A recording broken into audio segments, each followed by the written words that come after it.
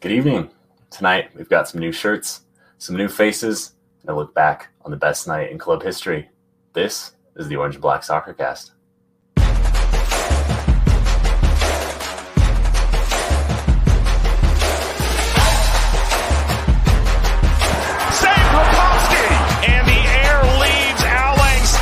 One large exhale.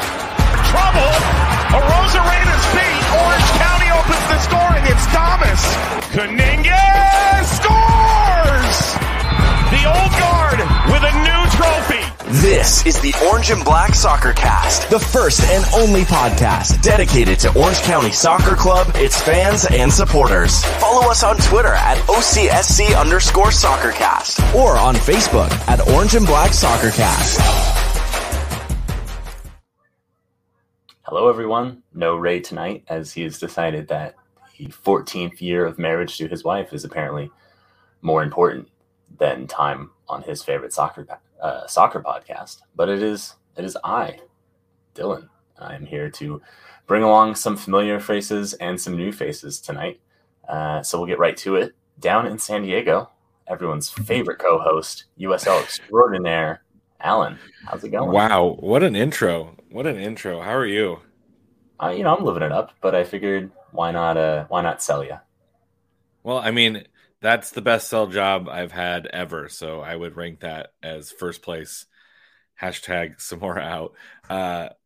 Yeah, it's right around the corner. If it hasn't hit you yet, it's going to happen very soon. There is soccer afoot, and I cannot wait for it to happen. Some pretty good matchups this weekend.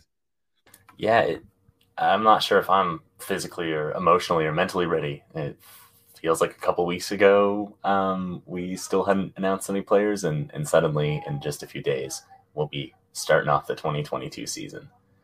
All right, on to the next friendly and familiar face, Brad, who's beneath us, but he's technically northwest of us up in Reno. How's it going, Brad? Oh, man, today has been one of those days that it's like you wake up and you just don't stop moving. Today's been one of those days. So, I'm going to be extra rambly today. Look forward to it. Everyone's favorite. You can boo the podcast because I think we generally run a little bit short when Ray is not here to ask 5-minute questions.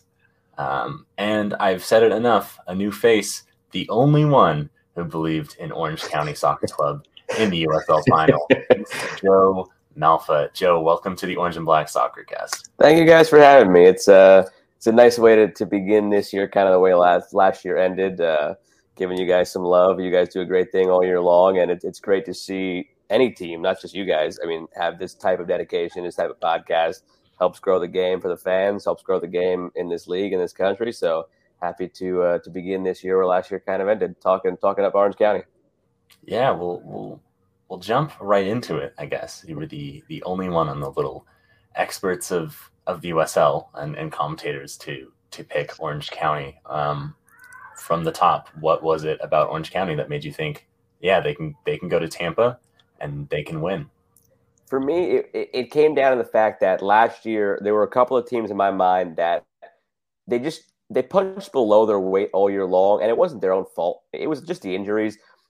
And I maintain this, if Orange County had the healthy roster that they had last year that made the run of the final for the whole year and didn't have all of those injuries along the way that just derailed them time after time, and think about how in that streak of their struggles with ties and losses, how many games were lost or drawn because they gave up a late goal. So it was so fluky. If they had that healthy roster the whole year long, it's a team that, okay, they ended up coming in second anyway and getting the home playoff game. It's a team that would have competed with Phoenix in terms of points in that division last year. So they were severely underrated going into the final stretch. And I wore my Maryland polo here for a reason, because they were I went to Maryland. We won the national title 2018. That was my junior year.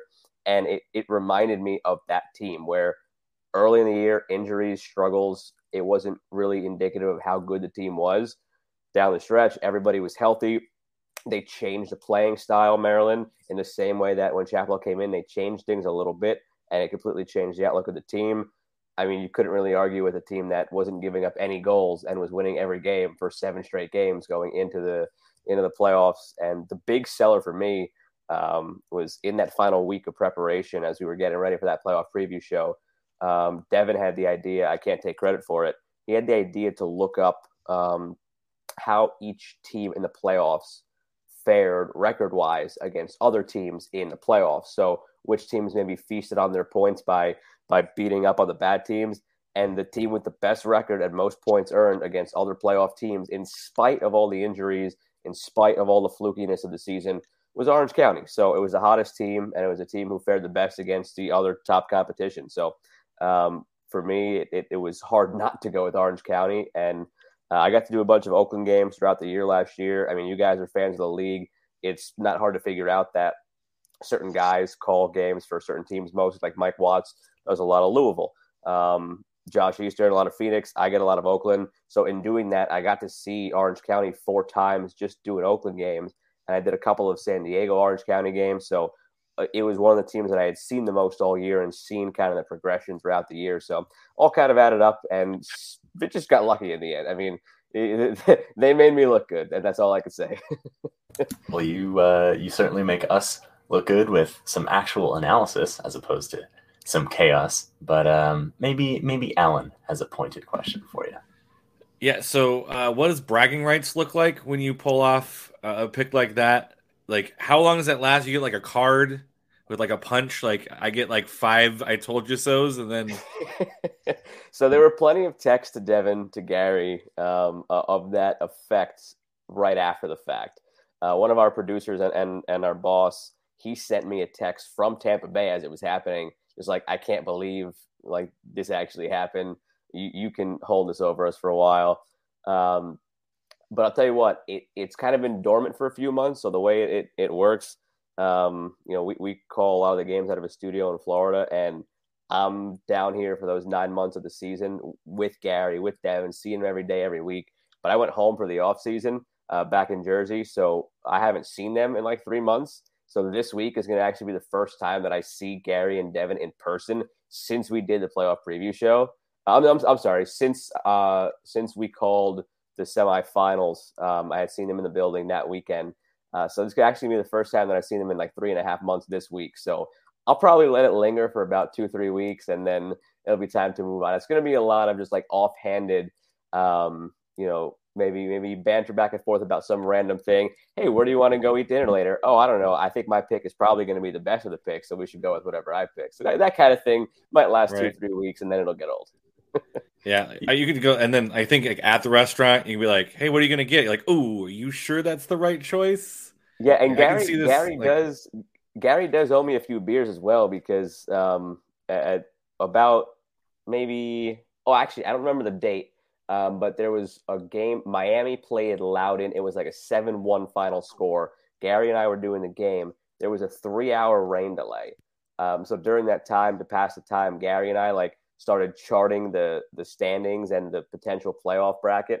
So from that point on, we gave our prediction for exactly how the top 4 would the order of the top 4 in each division, and whoever got the most right when the playoffs began would be owed beers by the other. So I also have beers to cash in from Gary Bailey come next week. So nice. So a good first week for you. So prepping for this year, and based on like past experience, how hard is it to prep for a USL season at the beginning when there's tons of names that people have never heard of, or coming from leagues that are maybe not comparable? Like, what does the preparation work like for a USL type season where there is a lot of turnover? A lot goes into it. I mean, I'd be lying to you if I told you that I have some sort of mass database where I'm like keeping track of the transfer tracker in January and updating it as it goes. That would be ridiculous. And to a point, it might not even be fruitful, because I don't know exactly how this broadcast schedule is going to go. So I may do all that prep and try to have, say, New Mexico United's roster already input. I may never have New Mexico all season long, and I just wasted a lot of time. So it's mainly just making sure you have your finger on the pulse of it all. Like, I follow all the newsbreakers. I follow all the teams on Twitter. I follow the league on Twitter. And I made it a habit this offseason to kind of once every couple of days check all those channels. I made a Twitter list, kind of check that out, see what broke. So I kind of have like a mental picture of who is where, and especially I know all the big moves of who went where. But as far as the nitty gritty of like this academy guy who used to be with the now defunct Tacoma Defiance, who is now with Orange County, like that's going to take me probably until like week 2, week 3 of the season to fully click on that. As the season goes along, it becomes easier and easier. I mean, last year it got to a point where I had the back-to-back Oakland Orange County games. They played each other maybe twice in 3 weeks towards the end of the year. I probably spent a collective 10 minutes prepping for that game, just because at that point in time, you know everybody, you know the storylines, you know the league. Like you update the stats and that's it, and then you go. But it's a lot more involved early in the season. I've got this weekend Oakland and RGV, and there's a lot to kind of hash through there, because I know RGV is one of the late teams in terms of actually putting out a roster. And I don't mean to throw them under the bus and have them catch a stray bullet here, but if you go to the RGV website, the roster is currently blank. So that's kind of the struggles of an early season. And like, that's to no fault of RGV of their own. Like, that's just how it operates in this league. You don't finalize your roster. Shoot, Memphis didn't finalize their roster until like week 3 of the season last year, because they had a late start with that like staggered start to the year. They finally had a full roster in April, and teams had already been playing for 3 weeks. So that's just the nature of the beast here. So you just got to kind of make sure you're following along when you can, and then kind of nose to the grindstone the week you've got a game. And then, again, halfway through the year, not even halfway, quarter way through the year, I mean, it's second nature. All right. So I got one question for you, Joe. Everyone's favorite thing to make fun of you people in Tampa Bay is the East versus West bias, and how people in the headquarters seem to favor the East. I want to see your honest take for this season, since this is going to be the first season we're really going to see a lot of East versus West action this season. I think each team plays 8 or 9 cross-conference games this season. What's your opinion? Who's going to come out ahead this year in the head-to-head matchup, East or West? Looking up and down on both sides, and again, this is tough to call at this point, because last year, going into the season, a lot of people were high on New Mexico as a possible title pick, and they didn't make the playoffs. A lot of people were low on Memphis and thought Memphis would probably come in last, possibly in the conference, and they ended up making the playoffs and having a terrific run. So at this stage of the season, so much is up in the air. I feel like it's hard not to give the edge to the West, though, just because if you start looking up and down without knowing exactly who plays who and when, you start looking up and down at like who's in which conference. Anytime you have New York Red Bulls 2 and Loudoun United in the Eastern Conference, who, again, to no fault of their own, it's an academy team that they're running out there. There's a lot of young guys. It's not going to come off well in the standings. It's just not. There's no way to sugarcoat that. And in the West, you don't have that, because all the MLS 2 sides that have been moved on now to MLS Next Pro, you don't have that in the West. The only team that is kind of 1 foot in, 1 foot out like that is LA Galaxy 2, but they're really competitive and really strong. And last year very well could have been in the playoffs on the last day, if not for you guys. And the way Orange County handled that final game and allowed Oakland to get in. So just based on that alone, the bottom of the East is significantly weaker than the bottom of the West. And then the top of the West, in my opinion, is just as good, if not better, than the top of the East. Eastern Conference, you've got the elite of the elite with Tampa Bay and probably Louisville. And I think you could throw Pittsburgh into that upper tier this year. I like a lot of the moves they made in the offseason. In the West, in that upper tier, you've got Orange County. Sure, Phoenix lost Solomon Asante, but then again, he didn't put any stat on the board for the last month and a half of the season. So what did they lose? You've got Phoenix there. You've got Colorado with Misha Galina back. So top of the East, top of the West, they're comparable.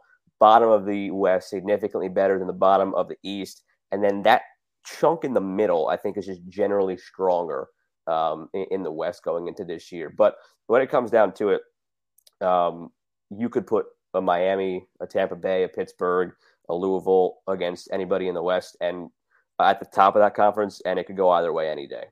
I didn't even mention El Paso in that. As I'm like looking at the standings now in front of me, and San Antonio, who spoiler alert, this might come up in a little bit, and I could go a little deeper on it. San Antonio is my preseason title pick this year. But you start getting into the elite of the elite on both sides, and I just, pound for pound, I go with the West.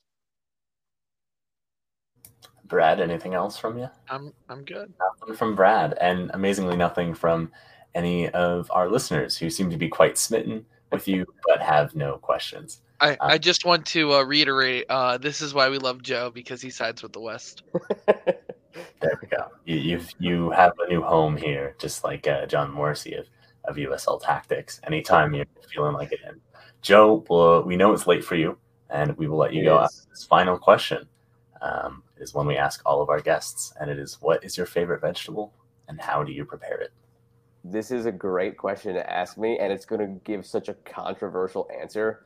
And I legitimately don't eat vegetables. Like, I as a 24-year-old guy, I hate to say that. It makes me seem like an idiot. And maybe that's probably the reason why I'm only 5'6" and stopped growing at an early age. But like, I just straight up don't eat vegetables. The closest I get to a vegetable is like beans and potatoes, but like, don't eat salad, don't like much. It's my fiance. And shout out to me for saying fiance instead of girlfriend, because it's taken some getting used to. We've been engaged for a month and a half. She just gives me crap about it all the time. But yeah, I straight up do not eat vegetables. I'm struggling to process this information. Wow. That's the first answer that we've had that is just, there you have it, straight up refusing a vegetable. There you have it. Look, my friends that have known that sports broadcasting was the way I was going to go, like through high school and college. We joke about it all the time. So Michael Kay is a big broadcaster in New York. Al Michaels is Al Michaels. They're two apparently notoriously picky eaters, where neither of them have ever also eaten a vegetable. So in that regard, like for my profession, I'm in a good company, I hope. That's probably that's my positive spin on it, a little spin zone. But like, I just straight up don't eat vegetables. Like my girlfriend's like, how do you get your necessary vitamins? They're right here, baby. Little Centrum one a day. That's it. All right. Somehow our listeners love you even more because you refuse to eat vegetables. That's it. I'm curious though. What's your guys' answer for that? Brad, you go first here. I'm not ready for this. Yeah. Really, you of all people. I love them all. My go-to vegetable is broccoli, and I just like to prepare it with some lemon pepper and just oven roast it. Because maybe I could take an idea from you guys here and start trying to eat vegetables. So that's why I'm asking. Like, I appreciate brown sugar bacon. Okay. Like a candied bacon. Bacon's not a vegetable. No.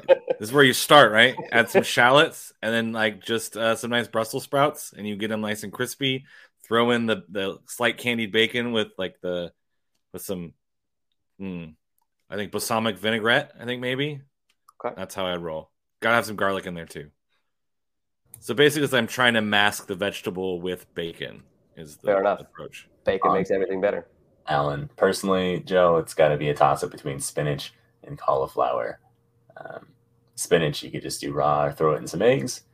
Cauliflower, throw it in the oven with some olive oil and pepper for 20 minutes, and you're good to go. And our listeners getting mad at me for not even having an answer. I'm the one that asks the question.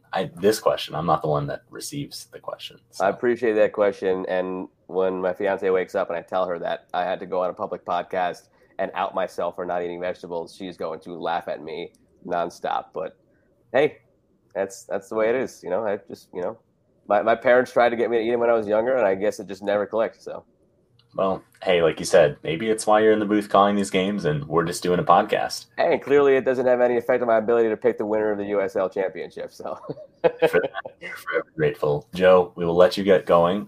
Would you like to plug where we can find you on social media? Yeah, just on Twitter at MalfaJ98. I'm looking forward to this year. It's going to be hitting the ground running. A lot of action immediately. Some of the cross-conference stuff is going to be a lot of fun. Nice to welcome Detroit City into it. Nice to welcome Monterey Bay into it. And looking forward to it, guys. I mean, last year, this is my second full year doing this. I graduated Maryland in 2019, that December. I started with USL in February of 2020. I called one game. It was a scoreless draw, Philadelphia and Loudoun. And then I was on the shelf for 4 months with the lockdown. So I came back, did 3 months. So my first season, quote unquote, was 3 months. Last year was whatever last year was, kind of staggered start. Still, COVID was a big issue. So hopefully this year, COVID kind of takes a back seat and we can get through the year unscathed. And it could be my first quote unquote normal season. And I'm looking forward to some more excitement. First year doing actual like conference format. So I'm very excited for this season for a number of reasons. And anytime you guys want me back as the year goes along, I'm happy to hop on, especially with like last year. I will be very plugged in the West, doing a lot of the Oakland games again. So I will surely be. Actually, let me while I'm stalling for a second, let me try to look up when my first Orange County game is actually, so I can let you guys know. And like I said, very happy to pop on again. You guys do a great thing here. It was a big help down the stretch of last season when I had a bunch of Orange County games in the home stretch, and then prepping for that playoff preview show, like going back through some old episodes. It was definitely a big help. So thanks for that, and looking forward to this season. Orange County, my first game is April the 9th with Devin against San Antonio. So very much looking forward to that. Circle it on the calendar. We're looking forward to hearing you calling it. Everyone, Joe Malfa. Joe, thanks for coming on. Thank you, guys. Take care. All right. That's our new face for the night. I know we've got a familiar face coming in a little bit later, but where do we begin? There's so much to talk about. You know, we spent a little bit of time talking about last October and November, and in 4 days we're playing in Colorado Springs. Brad, where do we begin? Let's start with the game itself. This is, man, it's weird. I'm like halfway through, like Joe finishing up. I'm like, wow, we have a game this Saturday, and I'm not prepared to talk about it at all. So I'm just kind of stalling for time a little bit, just like Dylan and his vegetables. But no, Colorado Springs Switchbacks are a team that only got better over the last offseason, and I believe it was today they just re-announced that they brought in a player that is very familiar to us, being Ben Mines. He's on loan this year to Colorado Springs. Other players to look out for on this team, and they really are something to be afraid of this year. Where is their players? This really is quite the stalling podcast tonight. Really is quite the stalling podcast tonight. Alan, you want to pop in here? Save Brad? Yeah, Colorado Springs, I think, is an early season favorite to be very competitive for the Western Championship. Since Brandon Burke's been there, Brandon Burke, that's who's there? Yeah, I think so. Came in. It's basically he's brought a lot of talent over. Brought a lot of his old Bethlehem Steel folks with him. A couple of those players as well. They're a good club. I think Orange County played them really tough, especially early when Haji Berry was kind of doing his thing in the first half of the season. And they did a really good job against neutralizing that attack, as Orange County did to a lot of clubs, actually. So it's going to be a pretty fun and good opening matchup for Orange County, because I think it positions them to see, does the defense look as good as it did at the end of last season. So it'll be a good test for them, a good matchup. And I think historically, last year, Orange County did a really good job against Colorado Springs. Russell, listening to the show right now, wants to talk about the weather in Colorado Springs. Of course, it is not quite the middle of March. So not warm, surprisingly not going to be snowing. And as ever at 6,600 feet, which I think makes it the second highest or maybe highest stadium in the contiguous United States. Contiguous? Actually, I think it's contiguous, right, Alan? Words. Meaning, I'm taking definition. The red strongly tonight. Pop in the comments or send me an email if I'm wrong or right. Who cares? But yeah, our producer Andy coming in clutch with the high and low of 52 degrees Fahrenheit in the middle of the day, and probably something closer to 30 or 35 towards the end of that game. So that'll be quite a surprise for some of the players who have certainly enjoyed a rather lovely Southern California February. I'm not gonna lie though, like 52 degrees if it's like sunny is actually kind of pleasant in Denver. It's not like bitterly cold at 52. It's crisp, but it's not like unbearable because it feels different at that altitude. I'm sure Brad can speak to that a little bit. Where like 52 in Orange County feels like pretty darn cold. 52 in Denver is like, this isn't bad. It's Yeah, like, no. It really comes down to how windy is the wind gonna be. If it's like really blowing, probably kickoff will be closer to probably like 45 or something. 45 can feel pretty cold with anything above 10-mile-an-hour winds. Yeah. Okay, so beyond the weather, what do we see in this game besides, I think, a black shirt that we'll talk about later? Haji Berry is the Golden Boot winner, and he returns to Colorado Springs this year after 25 goals last year. Just like the playoffs, though, if Orange County can contain him, with the defense, it's going to be pretty good. He's joined this year by Carlton Belmar of formerly Sac Republic. I think he was somewhere else last year. I don't quite remember where. Maybe he was in Sac still. And then Macaulay King is the other big name signing that they did over the offseason. I believe he came from El Paso. So some interesting names.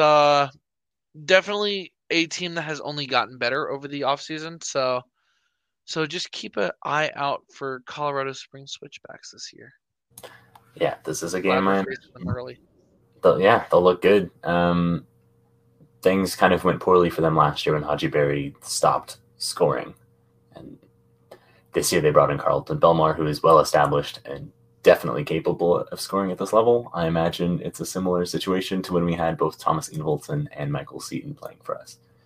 They could both be hot at the same time, but more than likely one will be hot and the other one will be hot.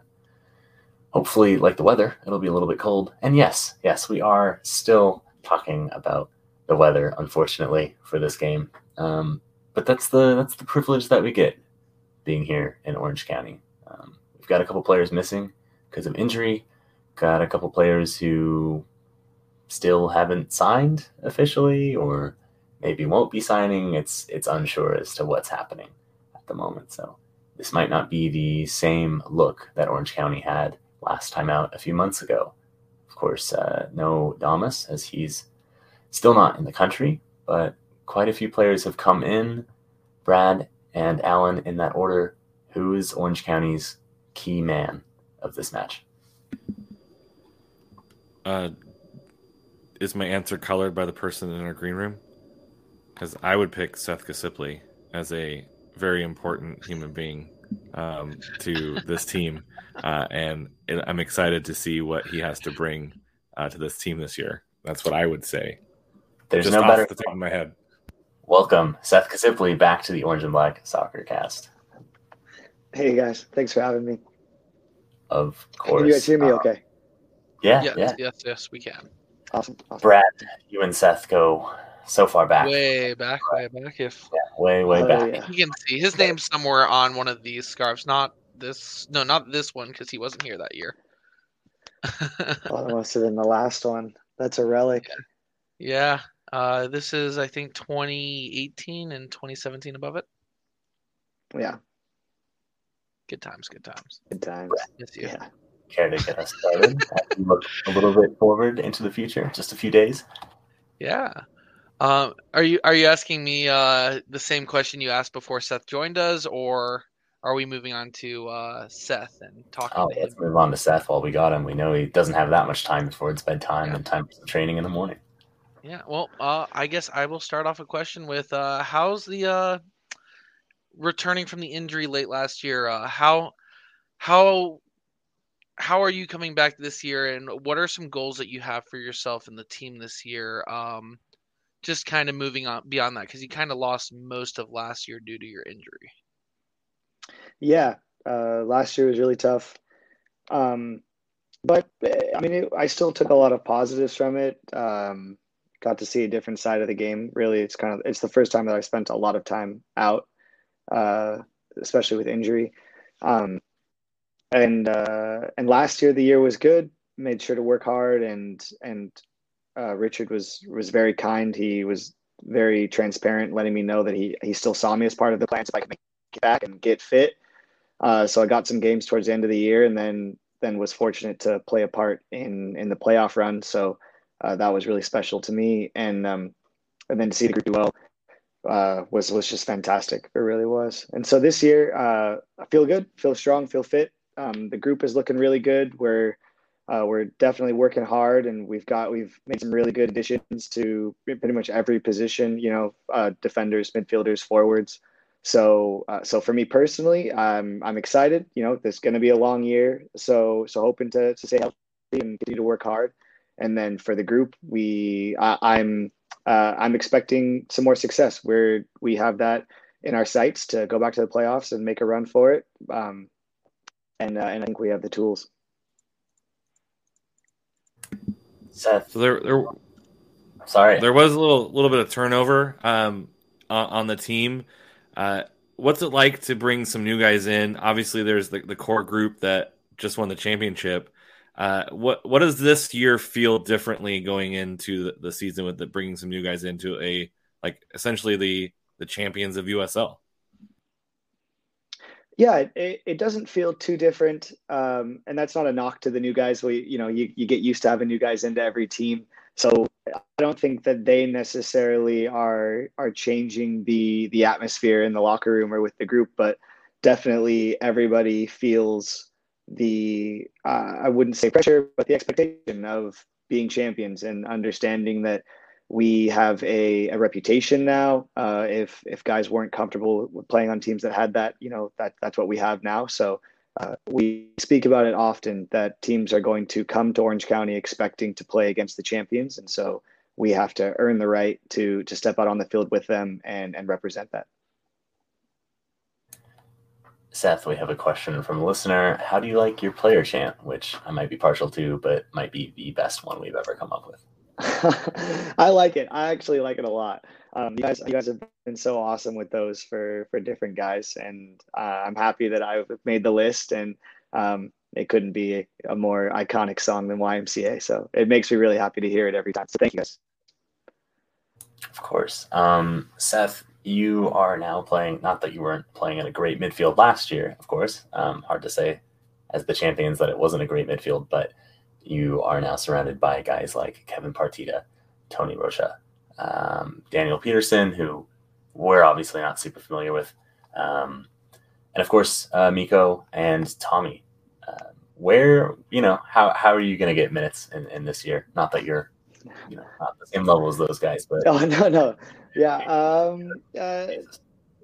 With that kind of a difficulty of wording that question comes the mentality that I have, I think, with the group is I got to make sure that I go into work every day to get better. That's the reason why I love playing soccer, is we go into train and hopefully get better at what we do.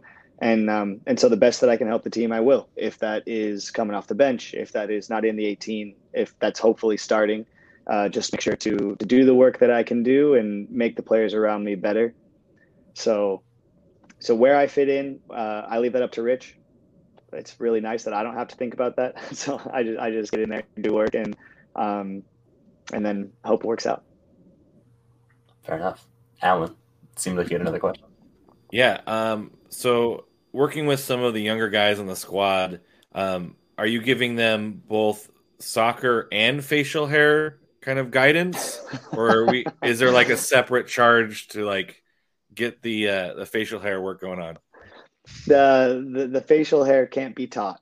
Oh, no. That's a you learn the hard way mistake, which I've been trying to help Francis with, but he is determined to learn the hard way.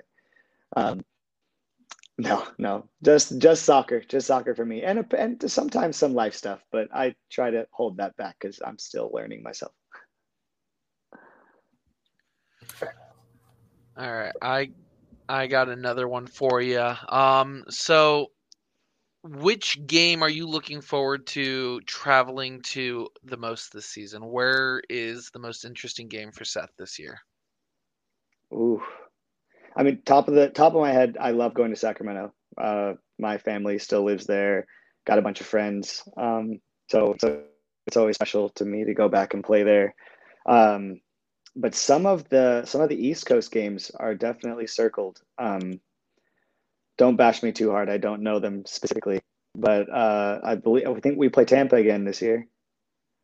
Yep, August 27th. So that one's circled for sure. Louisville also is going to be interesting. Mostly, I really going to the East Coast. I think going to the Eastern Conference teams. I think I didn't get a chance to go to Charleston last year, and not just places, but teams really never played in the East, obviously. So to get a feel for what that league is like, and just experience a new group. For the last 2 years, we've been playing the same teams over and over, it seems. So the West is getting a little boring, and it'll be good to get a full year this year. Really get all the teams, true competition. I'm excited for a lot of them. But yeah, I think Louisville, Tampa, and Sacramento are the ones that I've got circled. Seth, we know, I think, hopefully we remember a lot about Seth Katsipali, the number 8 for Orange County. But what don't we know about Seth Katsipali, the person who happens to live in Orange County? We'll start with last time we had you on the show, you recommended a pretty good place to get some meat down in South County. What's another local place that you've been enjoying since COVID is not as much of a risk for you guys right now? I live with Miko now, so he's my roommate, and I agree with him that one of our favorite sandwich spots is Mr. Pickles down by there's a car wash that's got a checkered flag. It might even be called Checkered Flag, on the corners of Lake Forest and dang it, Dimension, I think, is the cross streets. But it's like, we're big sandwich guys, so we love that. And I'm trying to think of what else. What else have we been going to a bunch? And there's also an acai bowl place that's up here in Lake Forest called Ballista, that's off of Portola, that is very good. We frequent that, especially once it starts to get warmer. But trying to cook more at the house this year, trying to get the knife skills up. We know they're not entirely necessary, especially as a midfielder, but try to keep all of your fingers. Yes. I did have one mishap last year, but none for a while. The whiteboard would say probably like 150 days without a workplace injury. There we go. That's what we call progress. Yeah, we're getting good. It's like growth. Knives are dangerous. Who'd have thought? Seth, you're a Reno alum. We'll go with that loving sounding term, despite the unfortunate as Brad looks sad. Brent is another one, as is Kevin Partida. How nice is it to have a bunch of former, and of course there were a couple last year as well, but how nice is it, and does it help any in the preseason getting the team together? How big of a boost is it to have a bunch of guys you've now played with for 2-3 years? It's a big boost. It's a big boost. Brent and I were very happy to see Kevin come in. He is quality. He's quality. He's earned the opportunities that he's had in the MLS, and unfortunately, he's had some injuries. But we know that he's going to be really good for this group. And the previous connections do help. Just helps with locker room banter, really. Just kind of guys coming in and already comfortable. They don't, maybe sometimes some people are a little bit shyer, and take a little bit to open up, but it helps to see a couple of guys already talking to them and ask them about their lives. It's not eavesdropping, but you kind of you hear questions being asked about somebody's family or relationships and stuff that you may not have asked, yourself as a new guy, and then you learn more about people, and it makes people more comfortable. So it's good. we won't keep you here too much longer. Brad, did you have a question? Yeah, because I have to ask all my Reno guys preferences. If you could live in one place and one place only between Reno and Orange County, which one would you choose? Reno. I think everyone Reno. said Reno so far. Yeah. I mean, it's no knock on Orange County. The beach is awesome, and there's so many things to do. But hey, if you haven't seen the what is that, the ninth wonder of the world, Lake Tahoe, you need to go because it is breathtaking. It is good, winter or summer. Really can't It is beat great. It is amazing. I have nothing to say to that. Seth, we do have a listener question. Don't give away any trade secrets here. Did we have any word on Brent? Because we do know he was the recipient of a rather heavy challenge this past weekend. Oh yeah, Brent's doing good. He did take a knock. Yeah, I'm definitely not qualified to speak on his availability, but he's good. I spent all day with him today. We watched the recorded version of Hamilton on Disney Plus. It was a good day. That is Brent is doing good. That's as much as I can say. See, that is the answer I would hope you give. I knew I would get a ton of hate from people if I didn't ask, and that's no one could have answered that question better. I'm glad to see that you guys seem to the recorded version of Hamilton on Disney Plus. Seth, we won't keep you longer because we know it is getting pretty late for you guys. Anything else you have for the fans of Orange County before we get started this Saturday? Just see you guys out there. Really, it's going to be awesome. I'm really excited. I think that the club is. I think we deserved what we got, or what we won last year, and the club is just super juiced to defend it. We are ready for this year, and it's going to be a blast. So stick with us. Sounds great. We look forward to singing some YMCA for you, Seth. Thank you. Thank you guys for having me on. I love doing this. Talk to you guys soon. A pleasure as always. See you soon. Seth Kasipli, number 8, midfielder extraordinaire, and hopefully with all of his fingers and thumbs throughout the entirety of the 2022 season. Alan. Yeah, please. Although I guess if you're trying to chop a lot, it's surprising that we don't, as human beings, inflict more damage on ourselves. I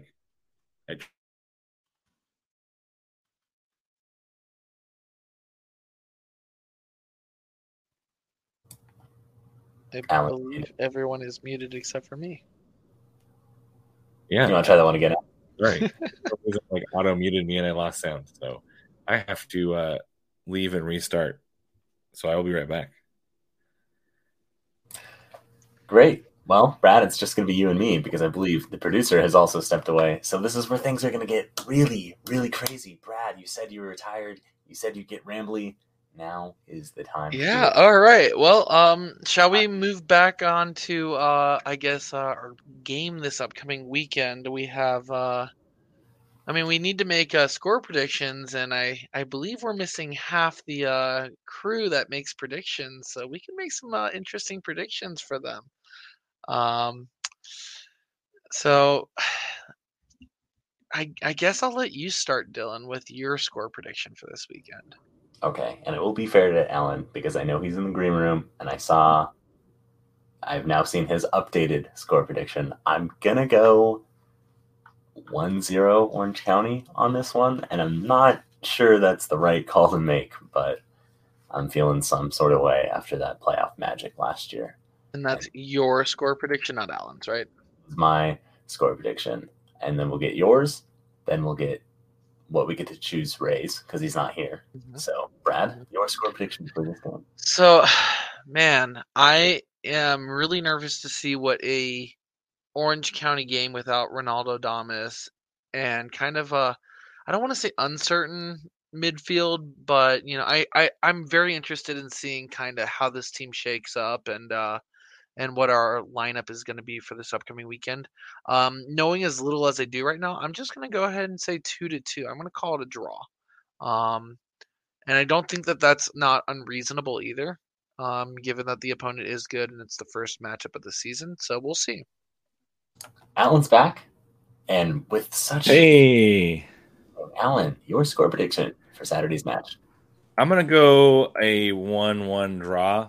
I think Colorado Springs is gonna have some goal scoring threat. Orange County is gonna try and figure out that goal scoring threat. And I think they both nip a goal, and I think Orange County's would be pretty okay with walking away from Colorado Springs with a point. Not that they're going to settle for a draw, but I think at the end, if you say, hey, you're going to go to Colorado Springs, you're going to get a draw. I think most teams are all right with that. Win at home, draw on the road, make the playoffs. All right. Before we go to Rays, I am going to call out our listeners, which have already flashed. Mikey says 2-1, and El Patron de Grayson says 2-2, agreeing with me.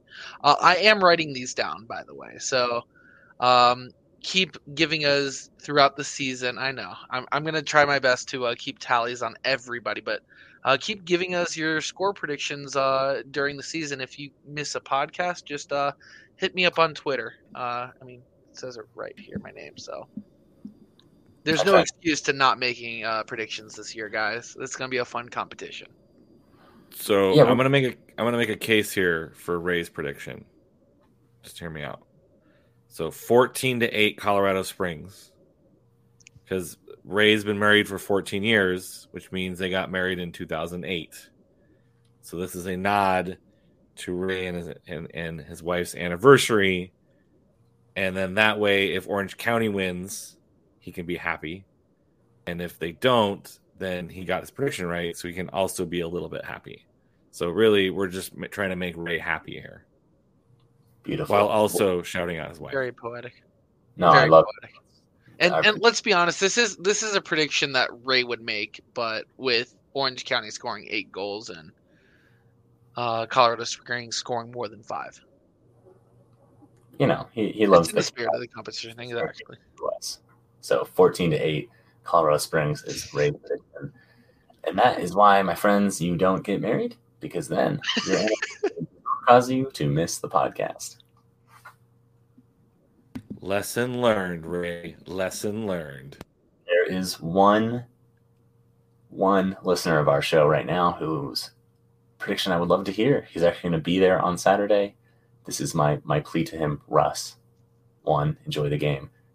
2, wear a jacket. And 3, please give us your score prediction before we move on, because I know he wants to, and I know I'm going to get some stern messages if I don't allow him to share his. He's typing too slowly. The time ticks on.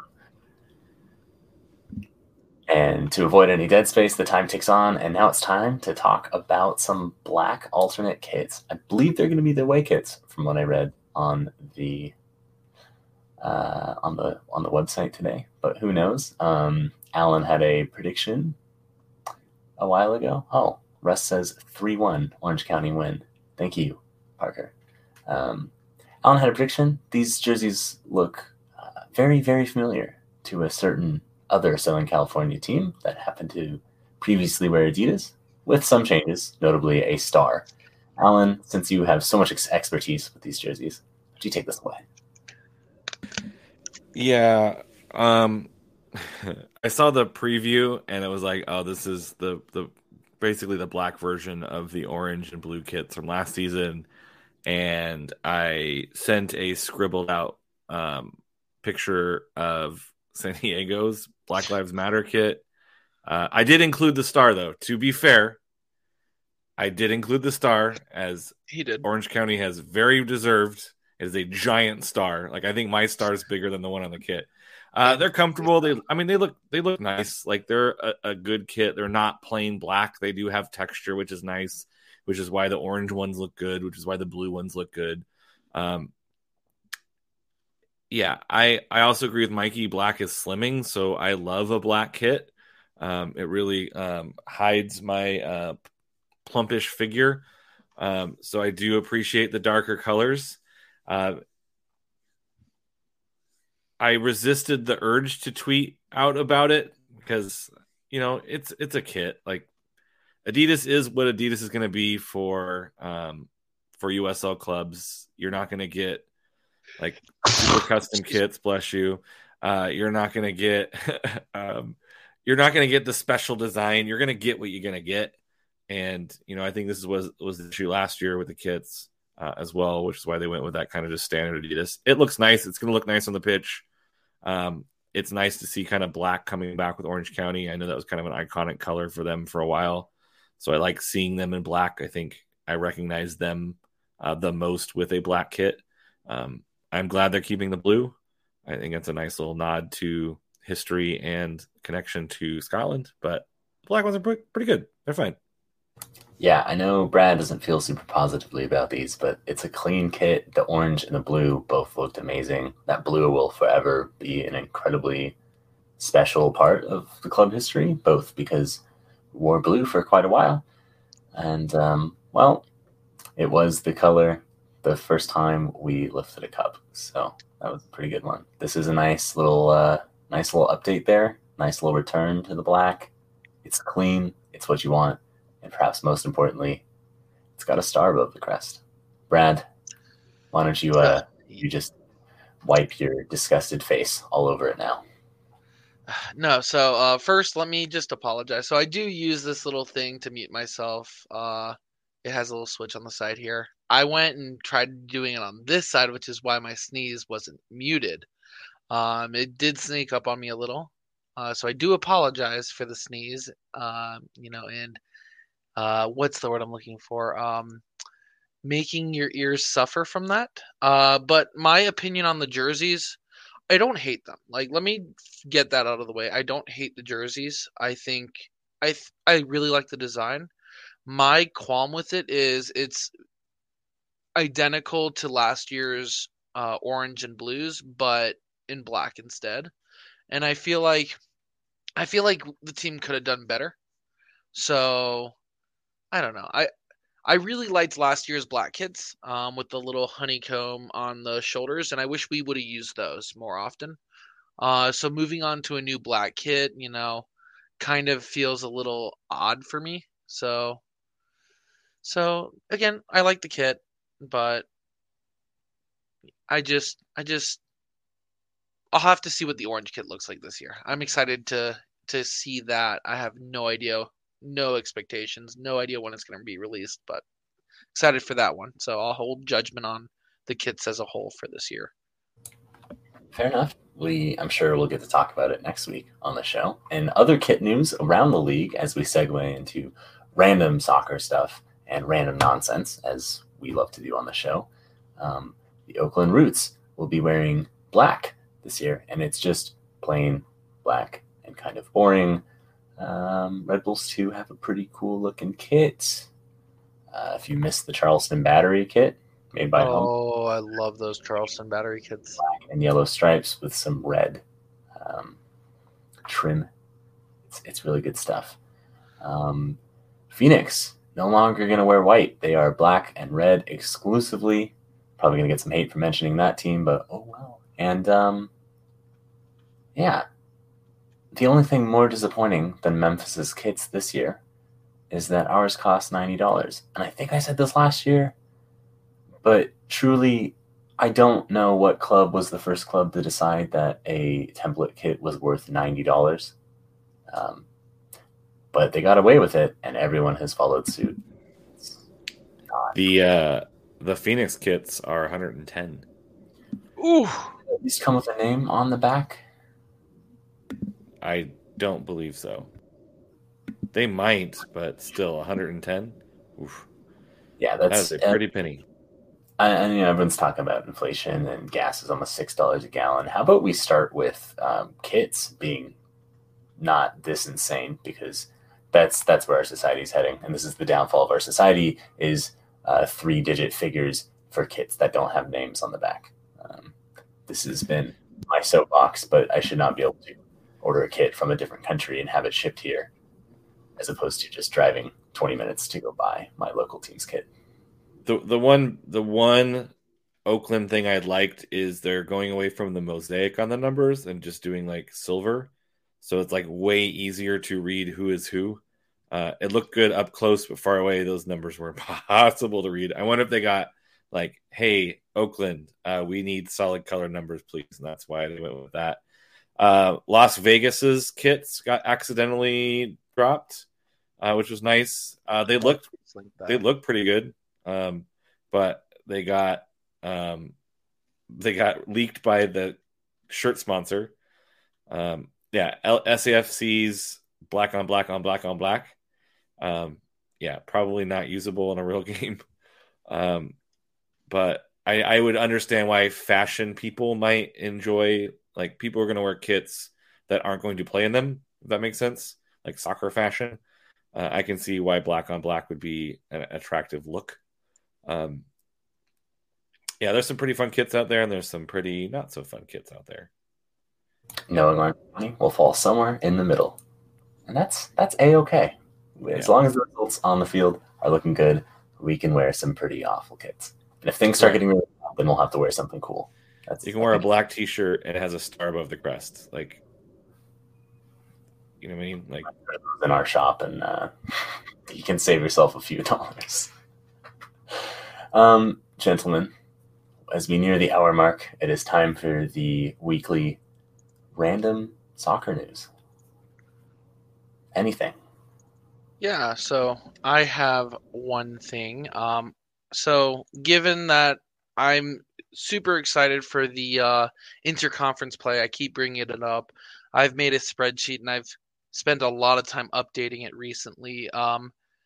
I would like to inform you this week's inaugural East vs. West of the 2022 season matchup, and that is San Antonio FC hosting the newly initiated into the league Detroit City FC.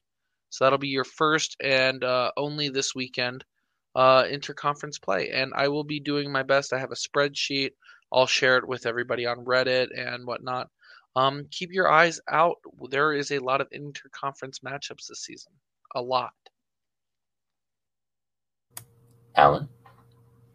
I'm not going to get into what happened south of the border. I think there are people who are much more eloquent and much more connected to that community to comment on it. I will just say, like, pay attention to your sources and follow the good ones, and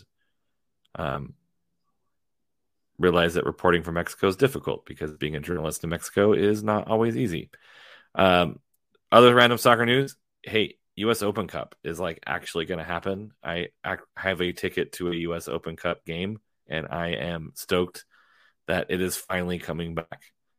Yes, I get to watch a soccer match at a high school stadium, but I am excited that tournament is just around the corner. Let me echo that excitement, because while we might have a star above the crest, nothing would make me happier than a really, really deep Open Cup run this year, because we have nothing to prove in the league. We've won a Western Conference title, and we've won a cup in the playoffs. So why not do the first USL Open Cup victory in 20-something years? That sounds like fun to me. And now, on to everyone's favorite, with 60 seconds to spare, random thoughts. Forgot that second word. Brad, your random thought for tonight's podcast.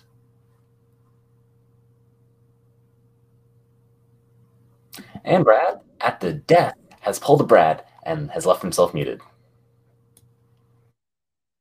Now you can. I don't have a random thought. I was trying to be cute and say, "Welcome to the 2022 USL season." Real random thought. It's been a crazy week so far. So just mental health is important, and just do your best to make sure to check in on yourself and check in on others, and just have a good one. My random thought is Deep Cup Run was the name of my band in high school. Is that actually true? I like to And 16-year-old Alan was as much of a soccer and music nerd as he is today, just with less of a beard. I was definitely very nerdy back then, so pretty gosh darn nerdy. Nothing's changed. My random thought, kind of to echo Brad, be a good person. Doesn't take much to not wake up and go on Twitter or Facebook or Reddit or whatever social media you prefer and not be a jerk to someone for no reason. This is always good practical advice. And as Kits reach the 3-digit mark for no names on the back and gas reaches $6 and all that other fun stuff we get to deal with right now, piling on someone for absolutely no reason on the internet or in real life, I don't know, man. Just avoid it. We got a star on our crest. We live in a really beautiful place. Life's pretty dang good. We should just enjoy it. Well, that's a bunch of dead air. So at 61 minutes and 5 seconds for Brad, for a Underwood 48 on the Twitter machines, for the absent Ray, for our producer Andy, this has been the Orange and Black Soccer Cast, and we are out.